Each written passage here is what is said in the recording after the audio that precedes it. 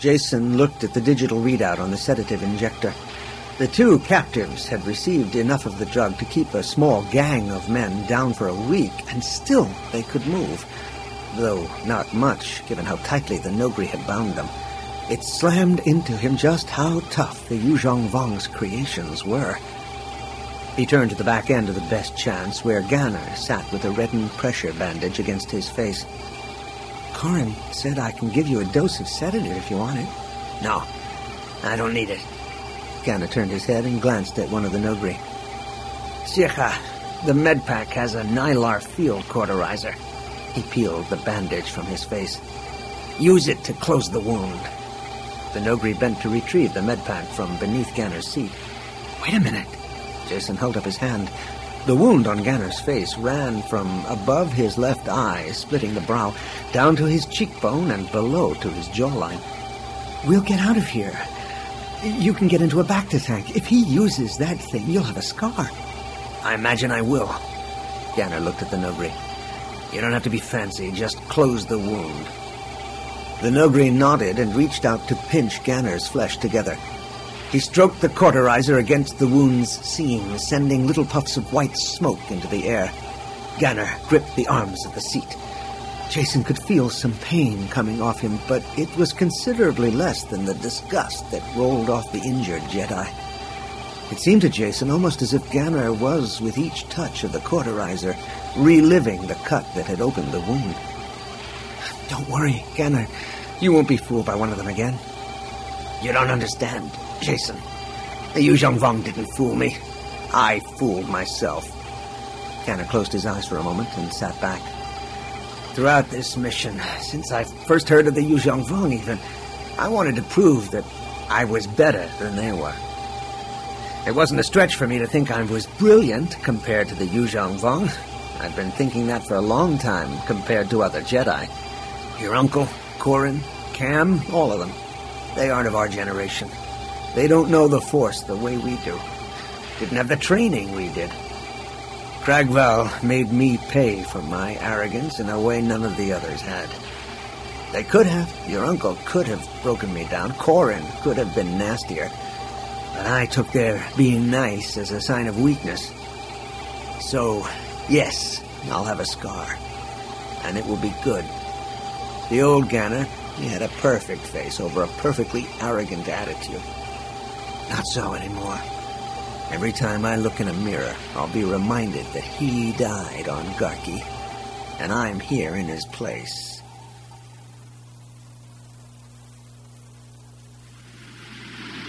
Wedge Antilles stood with Admiral Crefet on the Rauroost's bridge. They both stared at the brilliant spot that was Garki. A simple jump through hyperspace could carry the ship there in an instant, and might carry us into an ambush. Wedge slowly shook his head. Think the Vong are waiting for us? The Bothan Admiral shrugged uneasily. There's still a great deal we don't know about them, Wedge. The message that came in from Corin requesting a pickup was sent over 12 hours ago. The Yuzhong Vong could have reacted to Corin's operation and have summoned support. We just don't know.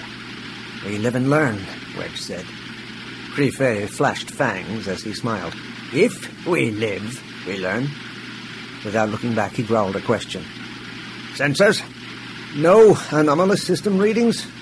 No, Admiral. All is within normal limits. The Bothan then nodded to a dark-furred officer at the communications console. Lieutenant, send a message to Colonel Horn. Tell him we are here to pick him up. As ordered, Admiral. The snowy Bothan then looked over at Tycho Selkul at the Flight Operations Command Center. Colonel, if you would be so kind to put our fighters on alert. Done, Admiral. Crefet came full around to face Wedge, his eyes narrowing.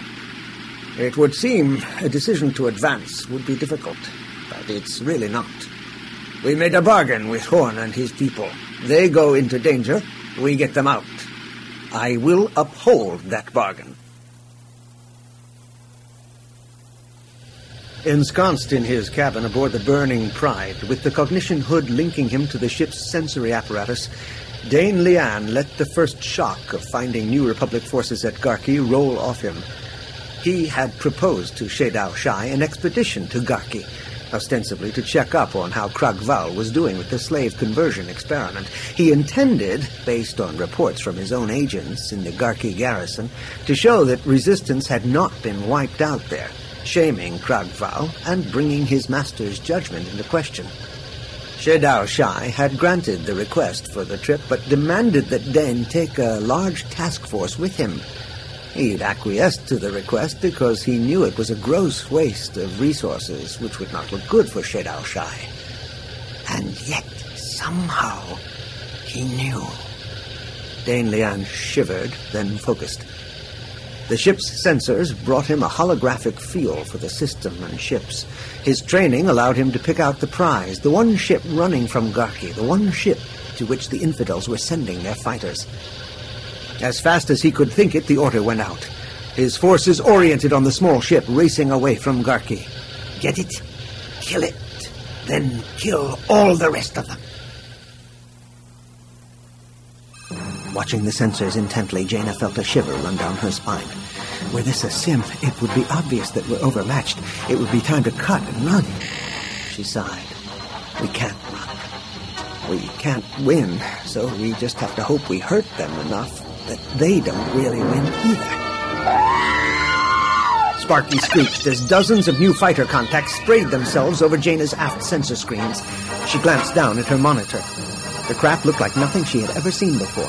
It had a TIE fighter ball cockpit with the twin-ion engine pod at the back of it. Unlike TIEs, though, this one had 4 arms emerging from the junction of engine and pod. They jutted out and forward, as if fingers closing on the cockpit, splaying out in an array that was faintly reminiscent of an X-Wing's laser positioning for combat. A sharp keening peeled through her comm unit, then resolved itself into a human voice. Get clear, rogues. They are ours now. Spike lead out. What? Who? Jaina's jaw dropped as the claw-like fighters blasted past her, all grouped in tight formations. They twisted and turned as if the pilot shared a brain, moving with a precision that took her breath away. Their weapons blazed out with green splinter shots, then loosed paired bolts that hit the skips with incredible accuracy. Cockpits became volcanoes. Doven dazzled, boiled, and exploded. Skips crumbled as the 36 clawcraft that had just appeared in the system raked their way through the dogfight. Rogue leader, to all rogues, recall is ordered. Back to the roost. We have achieved our objective and we're heading home.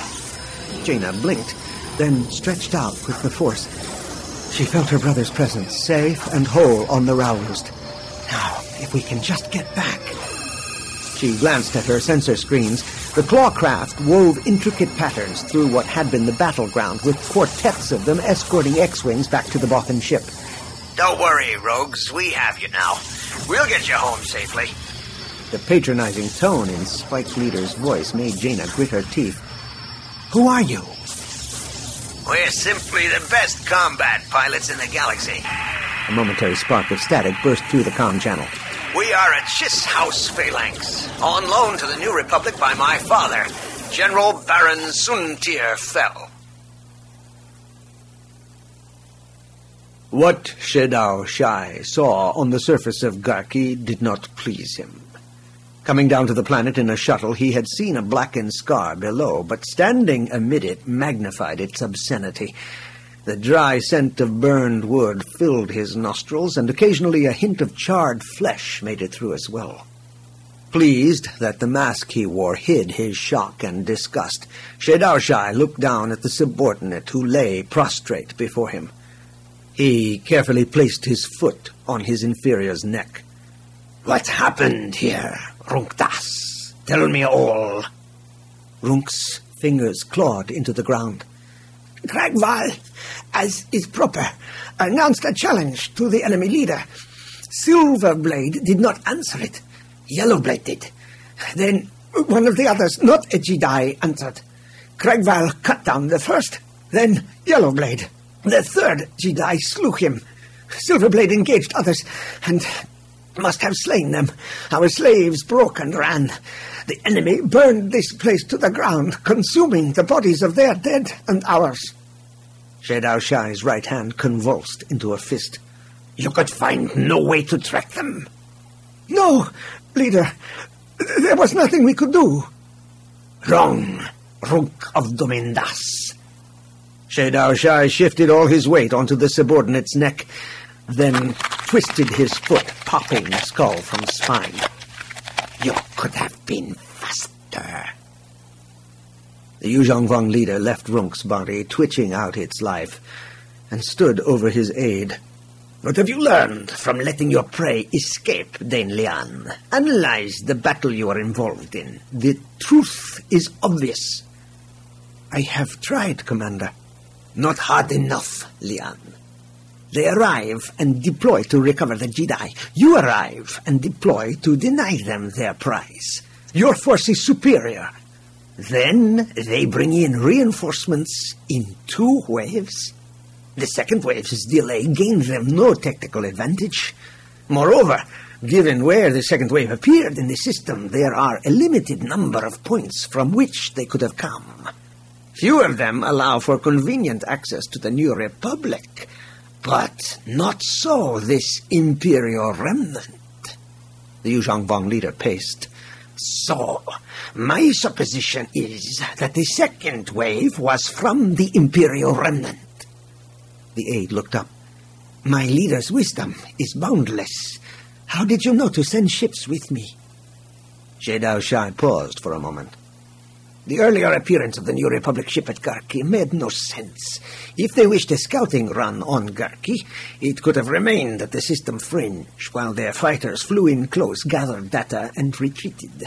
The only reason for them to be here was to deliver the ship that was reported downed. Analysis of the crash site showed us all we would expect. Why would we find traces of the crew of a stricken ship when they could get into escape pods? Now we know. The escape ship was hidden in the downed one. The biotrace material merely bait. It was an elaborate ruse. But why? Shedao Shai opened his arms. We are standing amid their reason. Go now and find out why they destroyed this place. Shedao Shai waited for the sound of his aide's footsteps to fade before he turned to regard his silent golden shadow. And what do you make of this destruction, Elegos? How do you stand being with such dishonorable creatures? Elegos frowned. What dishonor? The New Republic risked much to recover a force sent here. There is honor in that. The Yuzhongvang leader found his hand quivering as rage coursed through him. Here, bodies were burned where they lay. They were treated as if they were rubbish. And not only our bodies. This I could understand after a fashion. But their own. Elegos squatted near a carbonized skeleton. We too honor our dead when possible. With your forces gathering, that clearly was not possible. The Yuzhongvang pressed his fists together. At the mention of a Jedi called Silverblade, you started almost imperceptibly. I shall assume you know this Jedi. The Kamasi nodded. His name is Korin Horn. Korin Horn. Shedao Shai let the words roll around in his mouth. He linked the sound of them to the taste of the Jedi's blood from Bimyo. You didn't tell me he was the one who killed my kin at Bimyo. The Kamasi lifted his chin. Korin is not a stupid or dishonorable man, despite how you read what you see here. None of the Jedi are stupid, nor are most of the leaders of the New Republic. The Kamasi ventured a small smile. And through my time with you, I have some understanding of your ways. I am even led to believe that some sort of accord could be reached. This war does not have to go on forever. Shedao Shai folded his arms.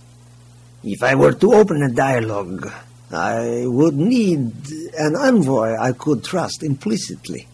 I have none such among my people. Elegos's eyes half shut. I could be your ambassador. Indeed. An excellent idea.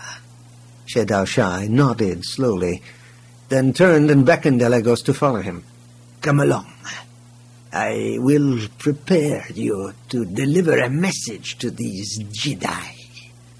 A message they cannot possibly fail to understand. Though there had been peace with the Imperial remnant for over 6 years, Corran still felt a sense of dissonance as he watched Admiral Gilad Pelion enter the briefing room aboard the Rauruust. Admiral Creefey greeted him warmly, shaking his hand. I cannot thank you enough for having intervened when you did. Pelion took a seat across from Corran at the briefing table. That left Admiral Creefey at the head, Master Skywalker at the Bothan's right hand, and Corran on Luke's right. We have quite a situation here, said Pelion. Creefey shook his head. We do, on several levels, and the politicians are going to complicate things. Corran sighed and slumped down in his seat. They had leapt to the edge of the Garki system, rendezvoused with the Imperial force, then had plotted a course directly for Ithor. Admiral Creefey issued a call for reinforcements, scientific teams, and a lot of support that raised alarm on Coruscant. No one had any doubt that the political leaders would begin to interfere with what really needed to be a military operation. Pelion's eyes narrowed. The battle for Ithor will determine the course of the war against the Yuzhong Vong. This isn't going to be easy. Luke shifted his shoulders uneasily. We have a couple of problems here on Ithor. The first is scientific. It is possible to take grafts from Bafor trees of the line that produced the pollen on Garki. However, the trees take years of growth before they become mature enough to produce pollen. The second and more difficult problem is that Ithorian society is based on a religion that worships the world and life. I have spoken with Relal Tauran, the high priest and Ithorian leader. Our people on the ground will have to be blessed, will have to observe certain restrictions. Corran leaned forward. Aside from these restrictions, though, we'll be employing standard defense then. Engage in space to make landing troops difficult, then fight them as they come down and on the planet? Creefey nodded. We have some elite troops, both from the New Republic and Imperial space, that are disciplined enough to work within the Ithorian strictures, at least until hot light starts flying. The New Republic Admiral looked to his remnant counterpart. That decision, though, will be up to you, Admiral. Pelion looked startled. What are you saying? Creefey smiled carefully. You are the senior officer here, with far more experience than I have. I fought the Yuzhong Vong several times and never come away with a clean victory. So, I am not seeing something. I would like you to be in command of the defense of Ithor. The Imperial officer nodded slowly. You will be second in the chain of command, of course. Honored, yes. Corran arched an eyebrow. Well, the politicians won't like that at all. Pelion smiled quickly. And then who? Master Skywalker? The Bothan glanced at Luke. Jedi fought on the ground at Dantooine and again at Bimil. Will they have a role here? Luke pressed his hands together, and Corran caught an impression of pain from his master. Things they might be called upon to do would be outside the boundaries of strict defensive action. The Jedi Master glanced at Corran. Your thoughts? No question we have to help with the defense. Corran sighed. I'm not sure there's anything we could do here short of slaughtering innocents that would be of the dark side. And I'm fairly certain there will be no Vong innocents on the planet. The Bothan tapped a talon on the table. Not knowing about the Yuzhong Vong, about their culture and traditions, makes the task of figuring out how to fight them so much more difficult. Pelion smiled. Grand Admiral Thrawn set great store by studying the art of a culture as a key to understanding it. I don't know what he would make of the Yuzhong Vong, but the few Chiss that came in from the unknown regions took to fighting them very eagerly. Yes, the Chiss, in their clawcraft. Creefey smoothed fur at the back of his neck. You can rest assured that Coruscant did not like hearing that there was a whole contingent of Thrawn's people lurking out there. I'm sure many of them fear you'll use the Chiss to carve a new empire from the New Republic. Pelion shrugged. I might have, had I known they were there, but I was not privy to all of Thrawn's plans. When we issued a recall to all Imperial agents and troops, no matter where they were, this contingent showed up with Baron Fell's compliments, and led by his son. The Remnant Admiral spread his arms wide. The Moffs will be as opposed to my helping you defend Ithor, as your leaders will be to having Imperial forces operating in the New Republic. We will have to come up with a plan that shows our leaders we are splitting responsibility and risk to the gain of all. The man's eyes sparked. And in this coming fight, if we can't do that, everything, Ithor, New Republic, and Imperial space, is doomed.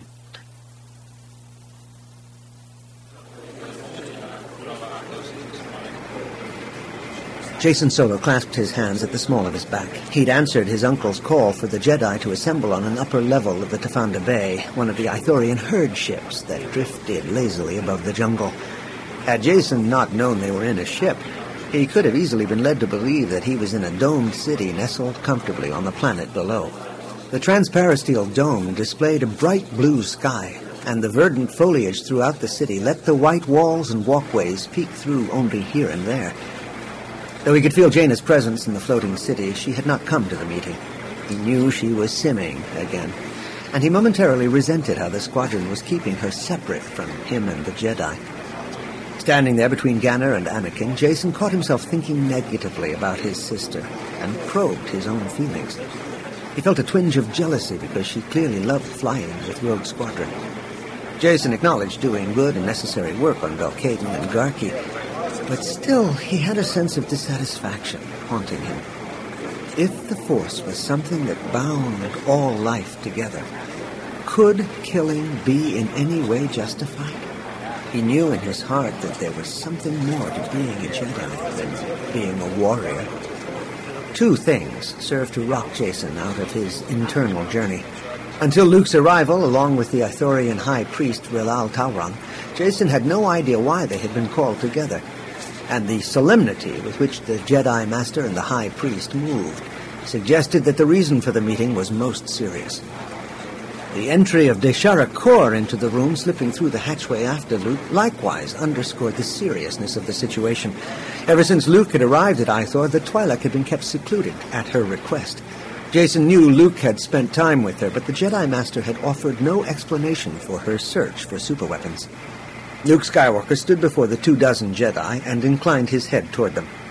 "Brothers and sisters, Rilal Tauran is here to prepare us for what will be our part in the coming struggle. Listen well to what he has to say. Though we are here to save Ithor, we could, through negligence, destroy it.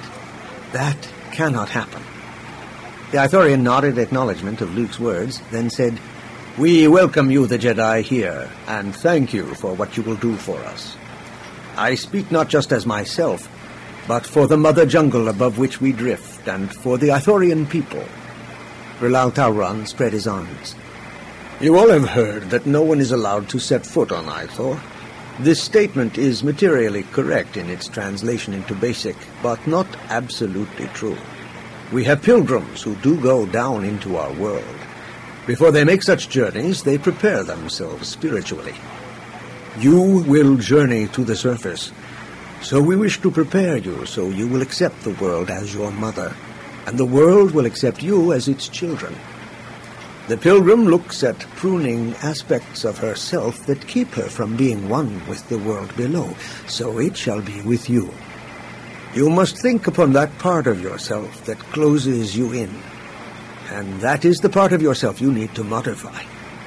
You shall share those things. It is only through functioning together that we can succeed." Luke Skywalker turned toward the Ithorian. "If it would be permitted, I would like to go first." "We would be honored, Master Skywalker." "I renounce responsibility." Luke's eyes narrowed, and Jason could feel shock rise from some of the other Jedi. "For a long time, I've felt weighed down by being sole heir to a Jedi tradition. I've cheated you. You're all my co-heirs.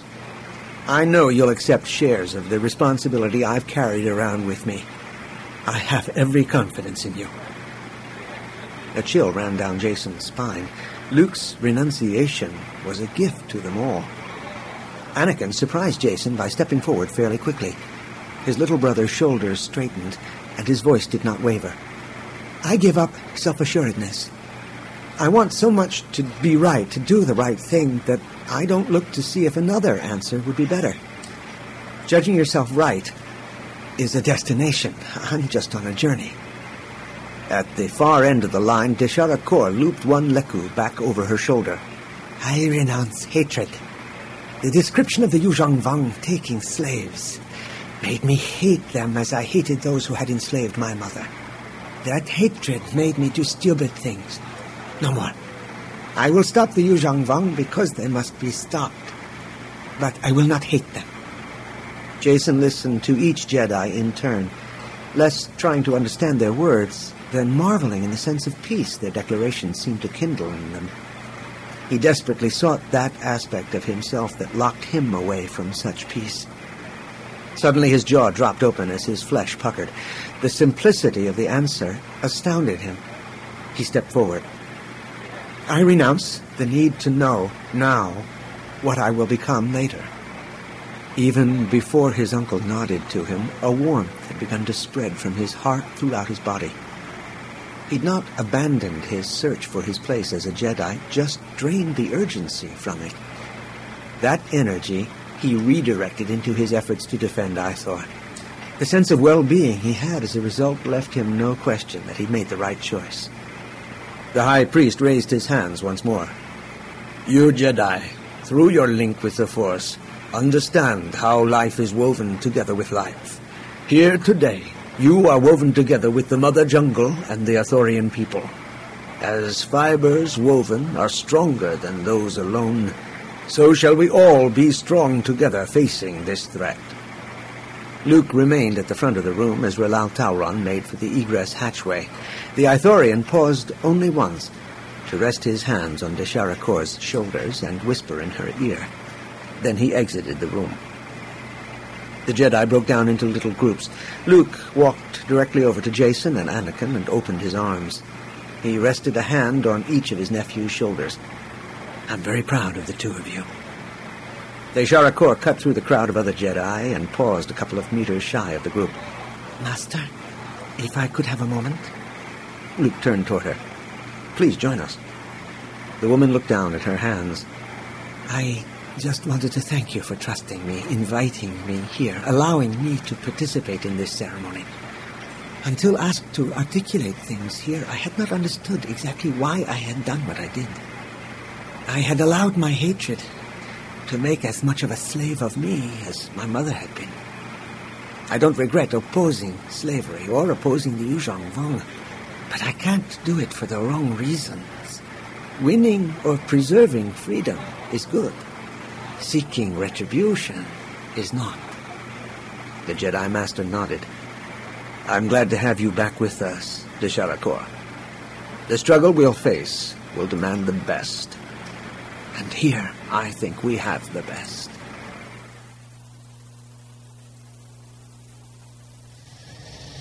Freed from the embrace of pain, Shadao Shai turned his head slowly to where Dane Lian stood.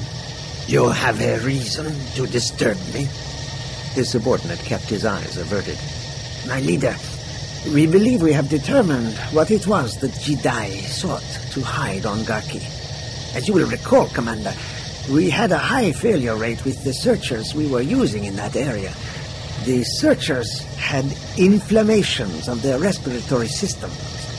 While doing forensic examinations of the searchers that had failed, the scanning creatures discovered pollen grains. The searchers died of an allergic reaction to the pollen. Rondun crab armor apparently had a more immediate and violent reaction. The Yuzhong Vang leader's eyes narrowed. You have isolated the plant that produced this pollen? The Bafur trees, which are native to the planet they call Ithor. The world is within our current invasion corridor, accessible from Garki. Lian lifted his chin. I have taken the liberty of preparing a plan for the planet's annihilation.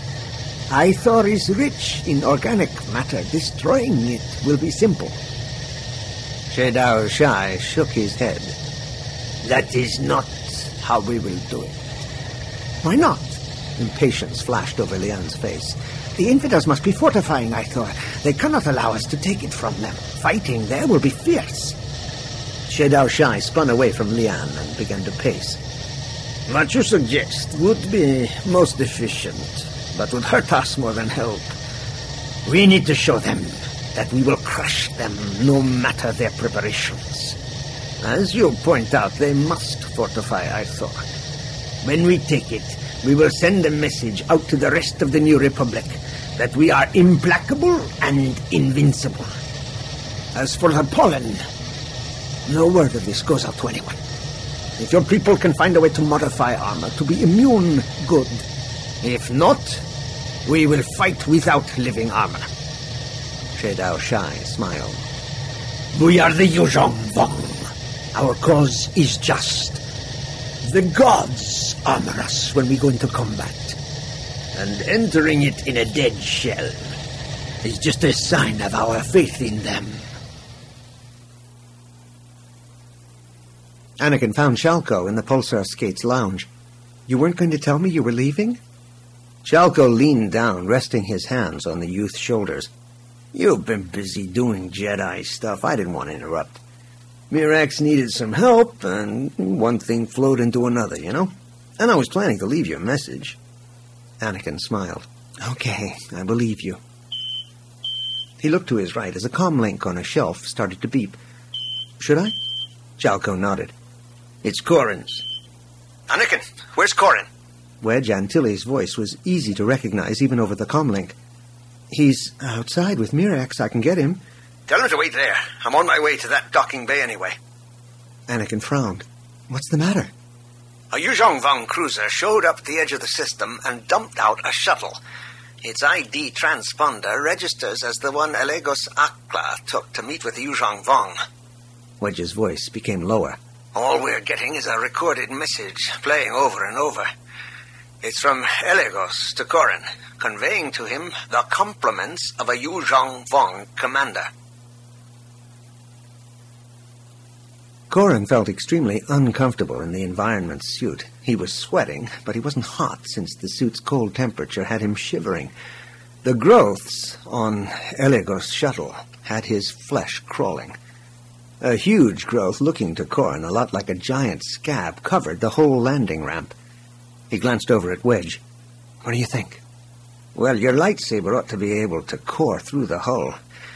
But since this is being presented to you with the Yuzhong Vong commander's compliments, I'm not inclined to think he wants you carving up his handiwork. Corrin nodded. He raised a gloved hand toward the growth, and a spiky spine shifted to orient toward it. In an eye blink, a slender needle shot out, but failed to penetrate the glove. Corrin extended his left hand to Wedge. Take my glove off. I'm going to touch it with my bare hand. Wedge frowned. Are you sure this is wise? Of course not. But I don't think I've got much choice. The Jedi smiled. If you were to send someone a token of your esteem, you'd lock it up and give him some sort of combination or code to open it, wouldn't you? I left enough blood on Bimial that the Vong have easily got samples. I'm betting this thing is keyed to open when it gets another taste of me. The older man stripped the Jedi's glove off, and Corrin raised his hand toward the shuttle's belly. One of the spines flicked a needle into his palm, and Corrin stared at the bead of blood rising from the little wound. The edges of the scab cracked, with little pieces of it falling to the deck to shatter like ice. Thick, glistening lines of mucus flowed from around the edges, linking the hull to the descending ramp. Corrin headed up the ramp, his lightsaber lit. Wedge came close on his heels with a blaster in his right hand.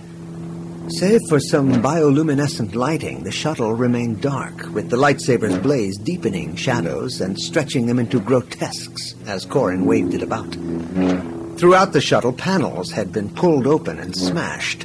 Weird Yuzhong Vong growths, some like roots, others just coral spikes, decorated the interior hull. They spread out in an ivy-like pattern. But even as the two men entered the ship, the growths began to wither and sag. Corrin shook his head.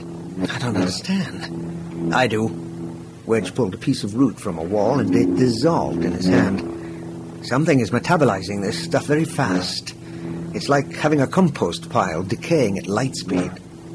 Well, if that's the message Shedao Shai wants to send me, I'm not planning on dying that fast, thanks. Corin held his lightsaber high to spread the light out.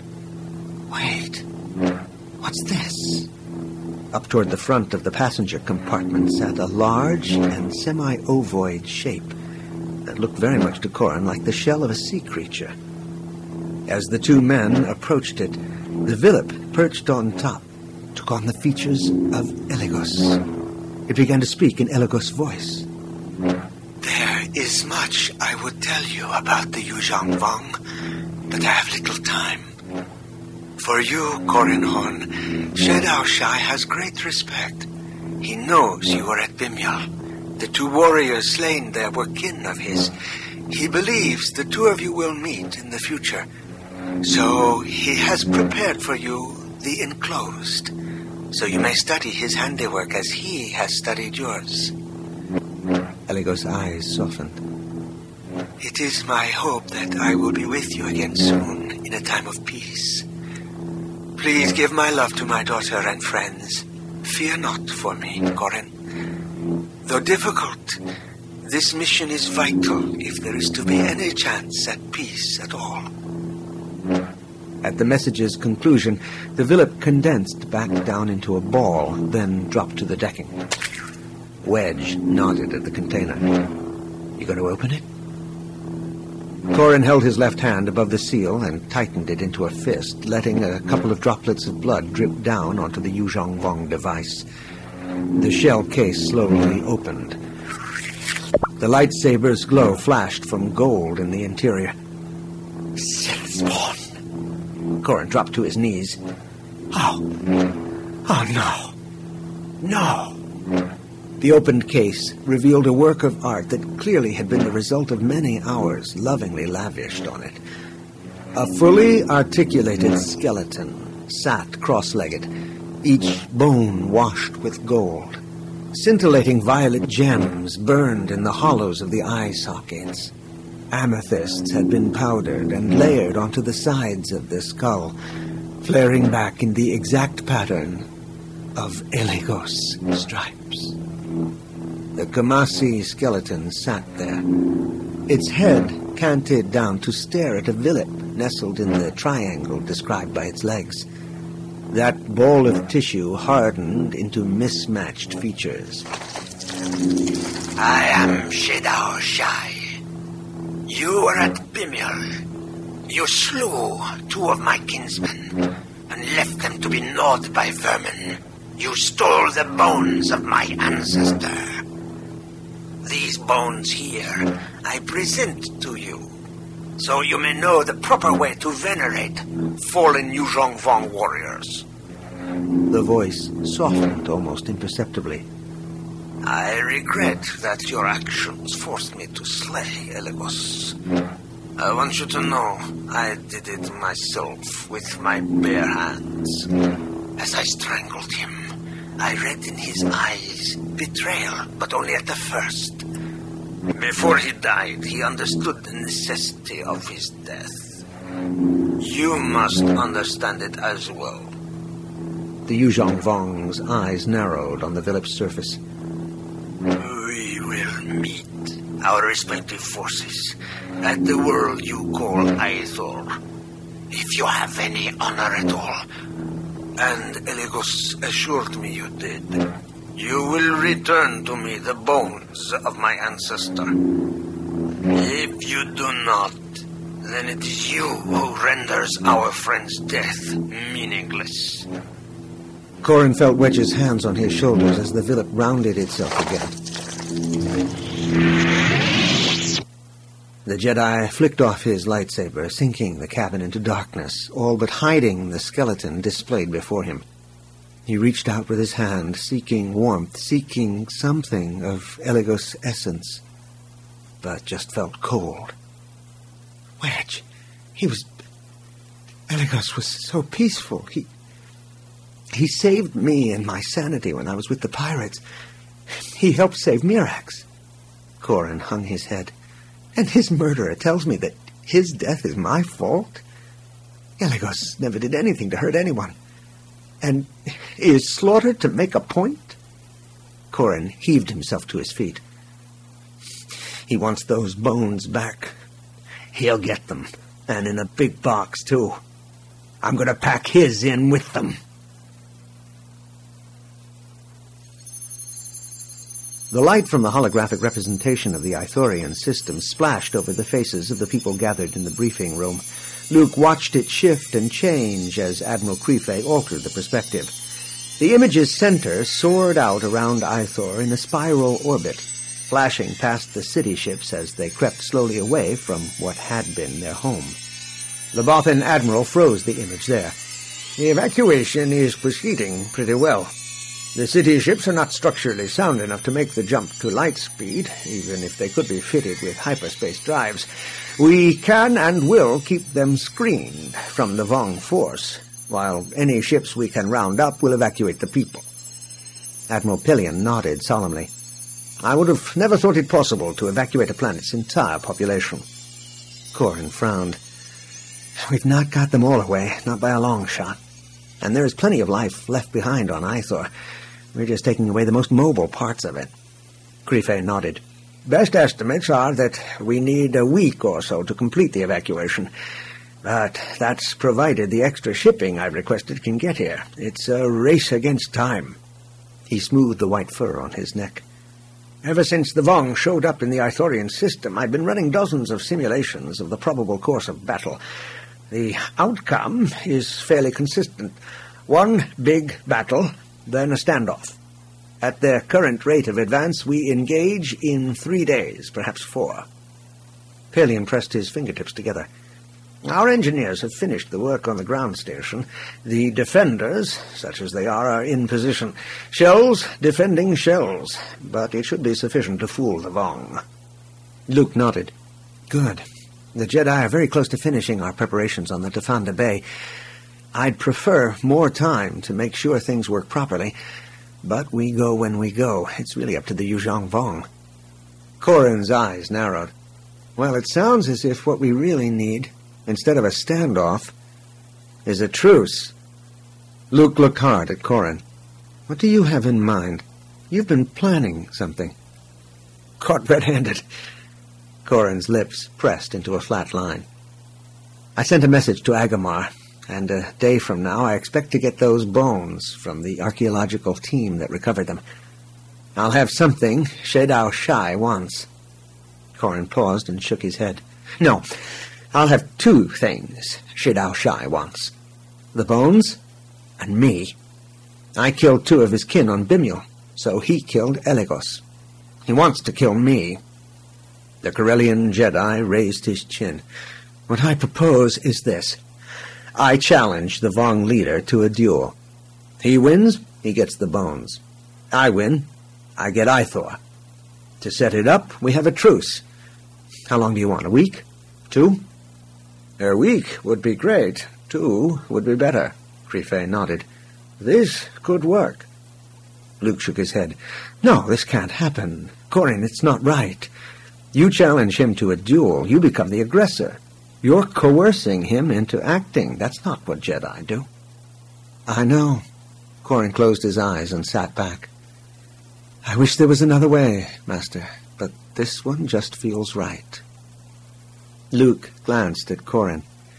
He wanted to forbid the bargain that had been proposed, but he didn't because of the sense of calm radiating from his colleague.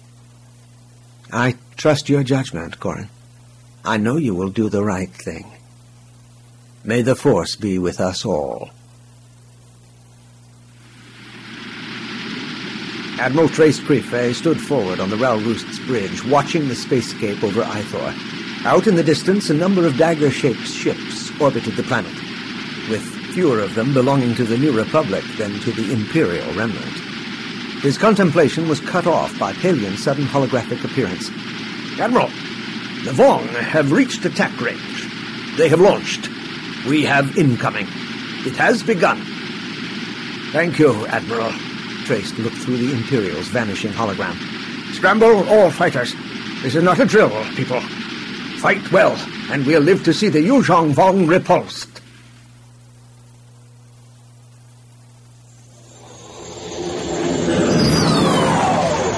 Jaina Solo's X-Wing sailed out high above the Ral Roost and rolled left to come into position within Rogue Squadron's formation. Sparky hooted and started painting practical data on her primary monitor. In an eye blink, a dozen Yuzhong-Vong targets scrolled past. The monitor displayed a huge Yuzhong-Vong cruiser, bigger than anything she'd seen before. It bristled with long spines of yorick coral, though the core of it seemed to have started life as an asteroid onto which the other pieces had been grafted. 3 smaller cruisers surrounded the largest cruiser. Then 8 more ships were positioned in support of the rest. From all of them boiled skips, forming a cloud of contacts. Through all that, Sparky managed to pick up a series of medium-sized ships that Jaina took to be troop carriers. Fleet Command immediately downloaded tactical designators for the Yuzhong-Vong ships. The biggest was designated a Grand Cruiser. The smaller ones became assault cruisers, and the smallest were tagged light cruisers. The quick-chat designators of Grand, Salt, and Light were appended to the files. The troop carriers earned the name Crate. Jaina knew they had to be jam-packed full of Yuzhong-Vong warriors.